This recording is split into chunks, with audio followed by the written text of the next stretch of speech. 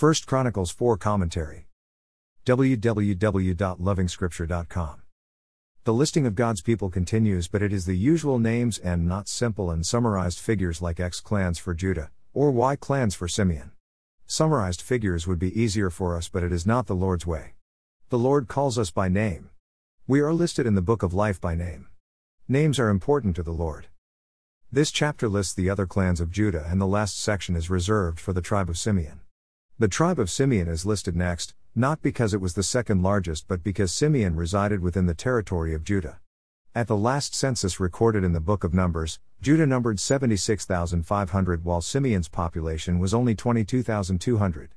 Judah would go on to inherit a much bigger portion of land while Simeon would get portions of land within Judah. We are reminded of the blessing of Simeon and Levi in Genesis 49. Cursed be their anger, so fierce, and their fury, so cruel. I will scatter them in Jacob and disperse them in Israel. Genesis 49 verse 7. There is a way the word of the Lord throws its weight around through generations. We often cannot see it, but it actually determines the course of a man's destiny. Simeon remained an insignificant force in Israel, the scattering bearing fruit to perfection. This chapter is highlighted by an isolated section, the story of Jabez. It interrupts the smooth flow of the listing, but what a beauty! Jabez petitioned the Lord for a blessing, increased territory, the Lord's presence, and protection. What a lesson to the praying saint! What a lesson to the world of pain and suffering! The world cannot live free of pain without the Jabez formula.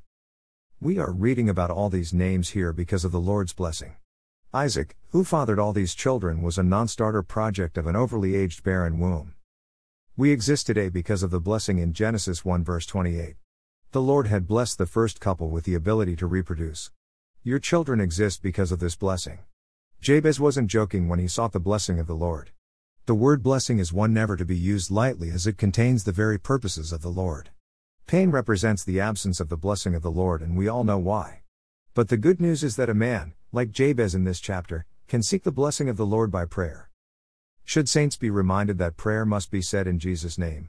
Perez is the son of Judah and therefore inherited the blessing of Judah. Is Jesus Christ your father for you to enjoy the name?